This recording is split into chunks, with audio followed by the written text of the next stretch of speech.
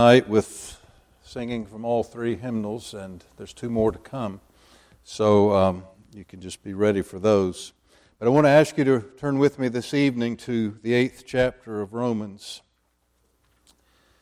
This morning we read and considered the conversion of the Apostle Paul, certainly because it was in the context of the last of the post-resurrection appearances we've been looking at.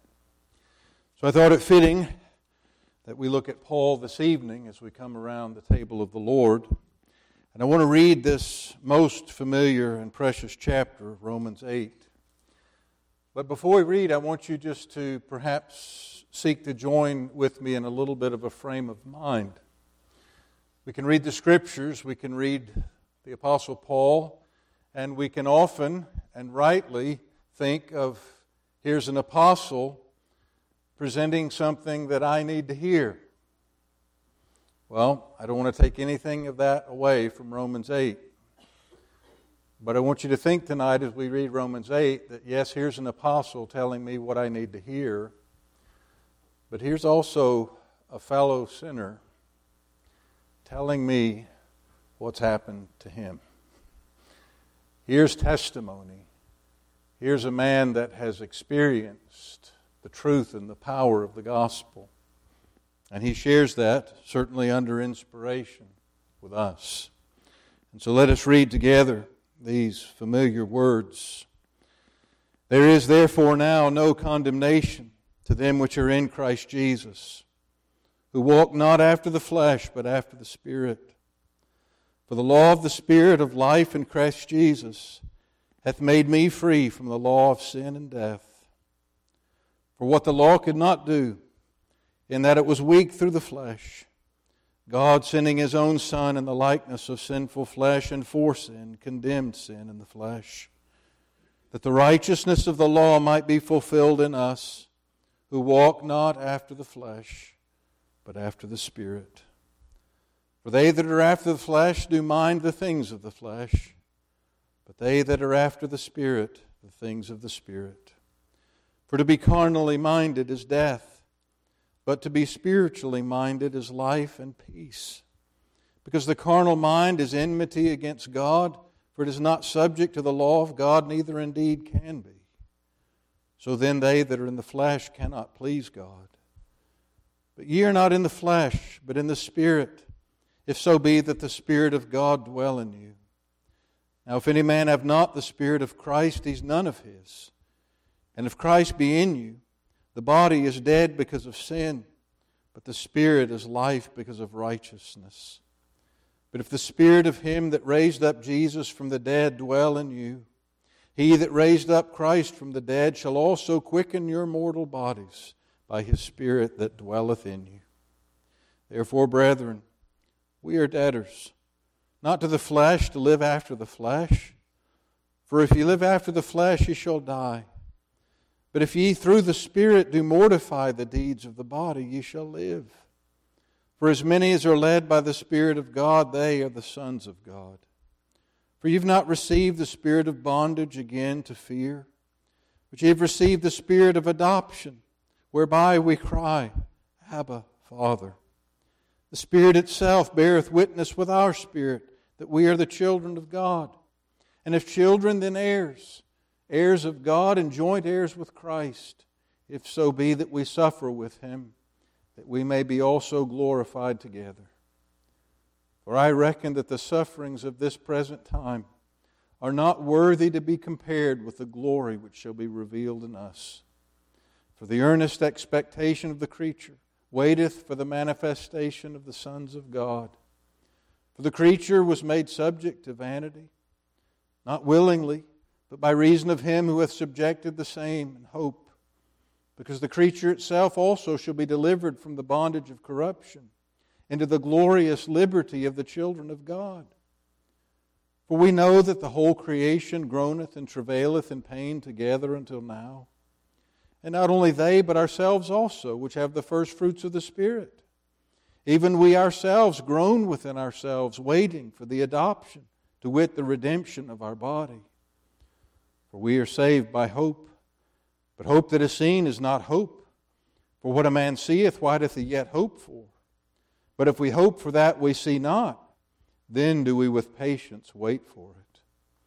Likewise the Spirit also helpeth our infirmities. For we know not what we should pray for as we ought, but the Spirit itself maketh intercession for us with groanings which cannot be uttered. And He that searcheth the hearts knoweth what is the mind of the Spirit, because He maketh intercession for the saints according to the will of God.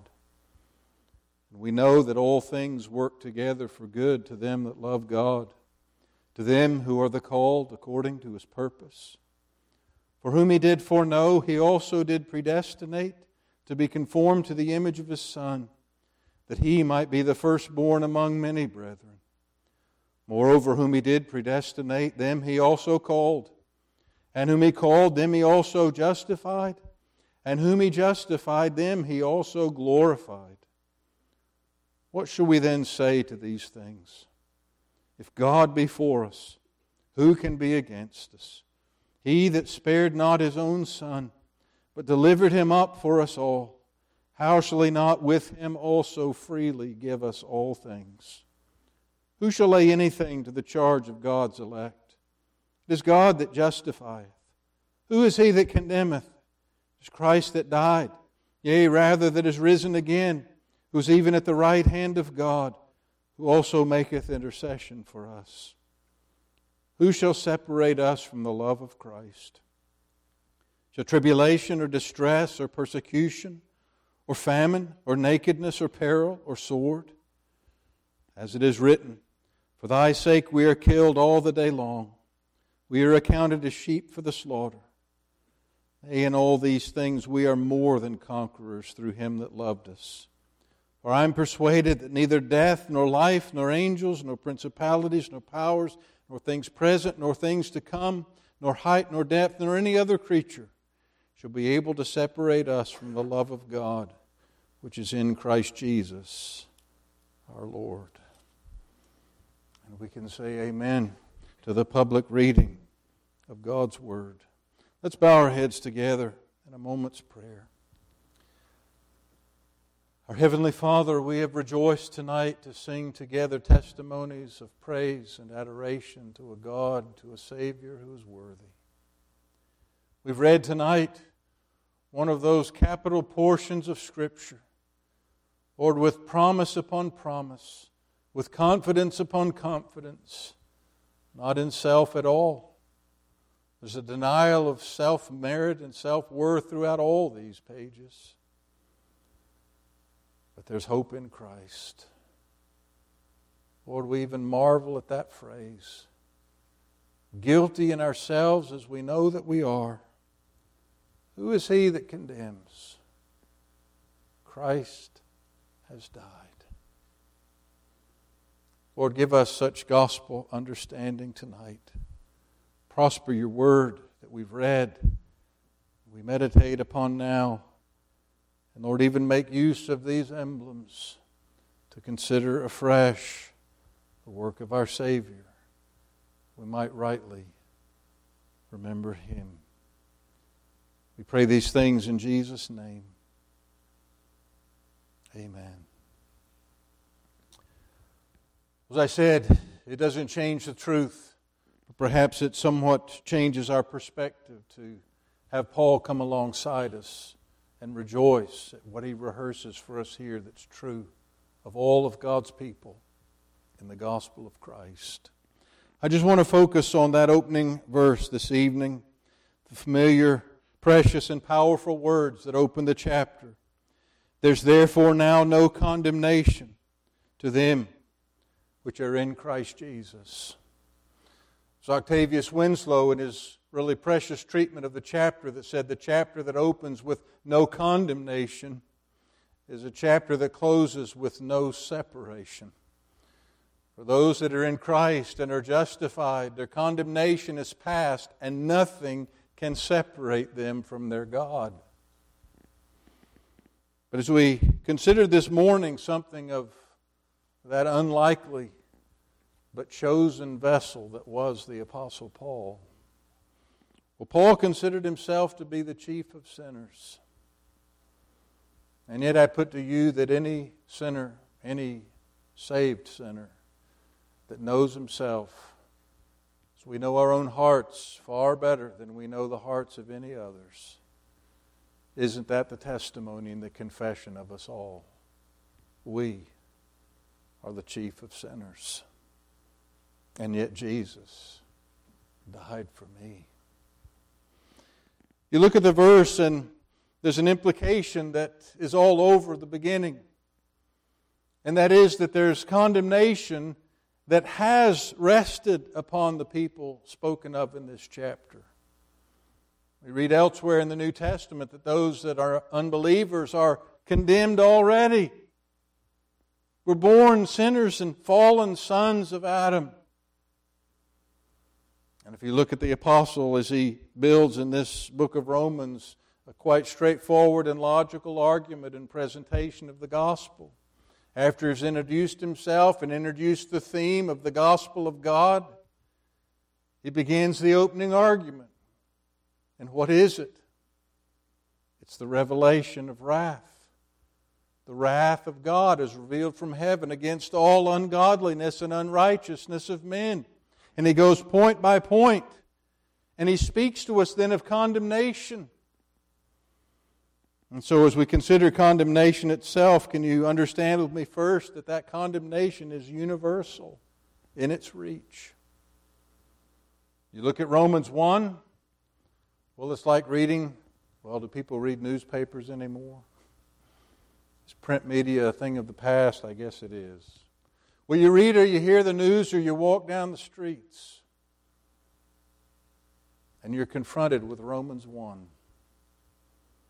An apostate culture that has turned its back on truth, it has suppressed the truth in unrighteousness, and it's spiraling ever downward into deeper and deeper sins and points of perversion. Condemnation is universal in its reach. There's none righteous, no, not one. But Paul reaches that conclusion in chapter 3, not merely after speaking of the Gentiles in Romans 1, but he pauses in chapter 2 to bring alongside the Jews and their religion and their claims of being God's people and being right with God. And yet he shows that for all their ceremony, for all their professions of being God's people, none of that can make them God's people. He's not a Jew, which is one outwardly. You can be as religious as you want. It won't remove your condemnation. It won't change the fact that you're condemned. Condemnation is universal in its reach. He comes to that conclusion.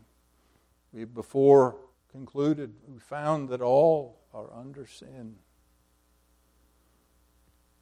Some of that we've worked through before, just with regard to some of the nicer points of doctrine. It's not just the Jews, but it's the Gentiles as well that were proven to be subjects of God's law and to be condemned by it, because we are all transgressors of God's law. Condemnation is universal in its reach. But consider with me this, it's also limited in its recognition. I'm sure you found often in your sharing of the gospel with others that one of the most difficult things at times is to persuade the other that they're lost, that they are under condemnation, that they have need. That's true, there are those that admit that, and they're striving to work it off. But in many ways, it's even that attempt to work it off that's a manifestation that they really don't understand their need. The fact that they're powerless to do anything about it. One of the things that was, I guess, foundational in Bunyan's Pilgrim's Progress is that the pilgrim, that man that would be named Christian, discovered that he lived in a city of destruction. And it caused a great burden to be formed upon his back, and it bowed him down.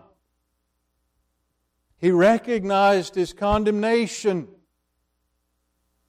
And the neighbors that mocked him, they thought he had gone a little loose in the head. were those that didn't recognize, they refused to admit their condemnation. They refused to acknowledge their sin. Condemnation is not merely universal in its reach, however limited in its recognition, but it's singular in its remedy. And of course, that's what Paul has been explaining in these opening chapters of Romans. That there's sin and condemnation and death in that first Adam that is the head of us all. But there's righteousness, and there's justification, and there's life in that second Adam who's given himself for his people. Neither is there salvation in any other, for there is no other name under heaven given among men whereby we must be saved. It's one of the sad indications of the apostasy of modern times that Christian churches have, in many, many cases and over many, many decades, in various ways tried to say that, well, our Jesus isn't really the only way. It always takes me back, if you deal with Christians, or deal with unbelievers rather, whether they're pagans or whether they're religious, that it somehow offends them. I mean, you even think of that for us to be offended at God. It somehow offends them that God hasn't made multiple ways of salvation. Instead of humbling them and causing them to rejoice that He has made one. Condemnation is singular in its remedy. It is only in Christ. But this text is turned from the negatives of the opening argument of Romans about the revelation of wrath and of condemned sinners. This is a positive statement that there is now, therefore, no condemnation to them which are in Christ Jesus. This speaks of justification. This speaks of coming out from under wrath and being accepted in the beloved. And so as you turn to consider justification, that positive change, first, this is particular in its realm. You think of Jew or Gentile as we see in those opening chapters. Are there different paths for them? Are there multiple ways of salvation as we've just discussed? No, there's but one. We could tarry a while and go further into our doctrines of grace when we think about the particular aspects of redemption. That's for another time and place. But I'll just put this before you. We look, and sometimes even our theological opponents come up with the text, whosoever will. Well, that's a text that should never scare a Calvinist. Whosoever will is quite a limiting phrase. What of those who want? What of those who see no need? What of those who are not brought to a new heart and mind to recognize and embrace Christ as He's freely offered in the gospel?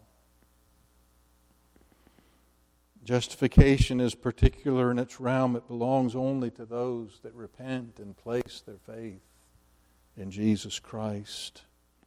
But think with me also that it's perfect in its realization. This is one of the things I think that has plagued American evangelicals, at least for a big piece of the 20th century, is they didn't realize the truths of justification. The justification is complete. There are some believers that are kind of maybe almost justified, and some that, oh, that's a good fellow, he's a little more justified than me, and Well, those people, they're just in another league. We might have to call them saint. Well, wait a minute. The Bible speaks of all believers in Christ as saints, does it not? There are no weak spots in justification. There's no 80% or 70% or 95%. No, it's a work that is finished. Remember in our catechisms, our doctrinal formulations, justification is a work done for us. Sanctification is a work done in us, to be sure. And those that claim to be justified, that have no evidences of grace, no evidences of new birth, of passing from death unto life, as we considered that text this morning, if any man be in Christ, he's a new creation. Old things are passed away. Behold, all things are become new. Yes, there's work that He does in us. And that work is incomplete in this life. We do have different stages of growth, if you will. There's maturity in the part of some saints and weakness and even the babyhood of some that we read of in the New Testament. But we're constantly in this life growing in grace and in the knowledge of our Lord and Savior. That work is partial and it's growing. But not so with our justification. And not so with our glorification. Sanctification will issue in something. In that final day of the Lord's appearing, well, the New Testament tells us we'll be changed into His image. We'll see Him as He is. But one of the glories of, well, that pilgrim journey of sanctification is that we have the bedrock confidence that we are justified. And I say it's perfect in its realization. We're not partially justified. It's not we hope that we get to heaven by the skin of our teeth. He has made us His own. We're today seated in heavenly places in Christ. Our names are there, written upon Him. Can I say thirdly, our justification is present in its reality. Here's where we come to that assurance that flows from understanding that perfect justification. It's why the doctrines of grace, it's why understanding imputed righteousness, it's why those precious details of the gospel, that Christ suffered a penalty, He suffered our condemnation, our transgressions of God's law, vicariously, in our place. And He also worked out all the righteous requirements of that law that we transgressed. He perfectly fulfilled. And He fulfilled that vicariously too. That's the righteousness that's counted as ours. I think it was Winslow that put through the refrains, what if I'm troubled? I'm not condemned. What if I'm impoverished? I'm not condemned. What if I'm tempted? I'm not condemned. What if men reject me? God has accepted me. I'm not condemned. This is a present reality of all the people of God. But finally, it is also permanent in its results. We don't read there in that sequence, that real scriptural statement of what we in our theology call the order of salvation.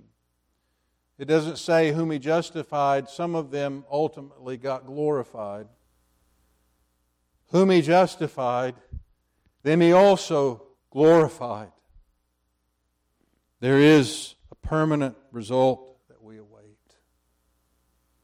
to enter His presence, to sing His praise with an unsinning heart. I've been blessed tonight in the singing of the hymns. I'm blessed often more on the Sunday evenings because I know it's coming from you guys. It's what's on your hearts to sing. Well, tonight not only do we sing, but we celebrate in this divinely appointed way, remembering the cost and yet the reality of our justification. Paul, Saul of Tarsus,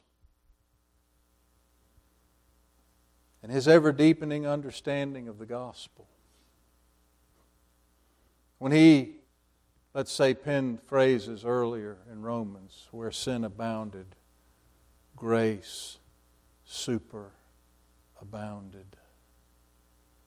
He understood what had been freely given him in Jesus. He can write these words, yes, as an apostle instructing us in truth. But he also wrote them as a fellow sinner, rejoicing in what had happened to him. Let us tonight rejoice in what has happened to us, in passing from death unto life, in passing from condemnation to justification, to be accepted in the beloved.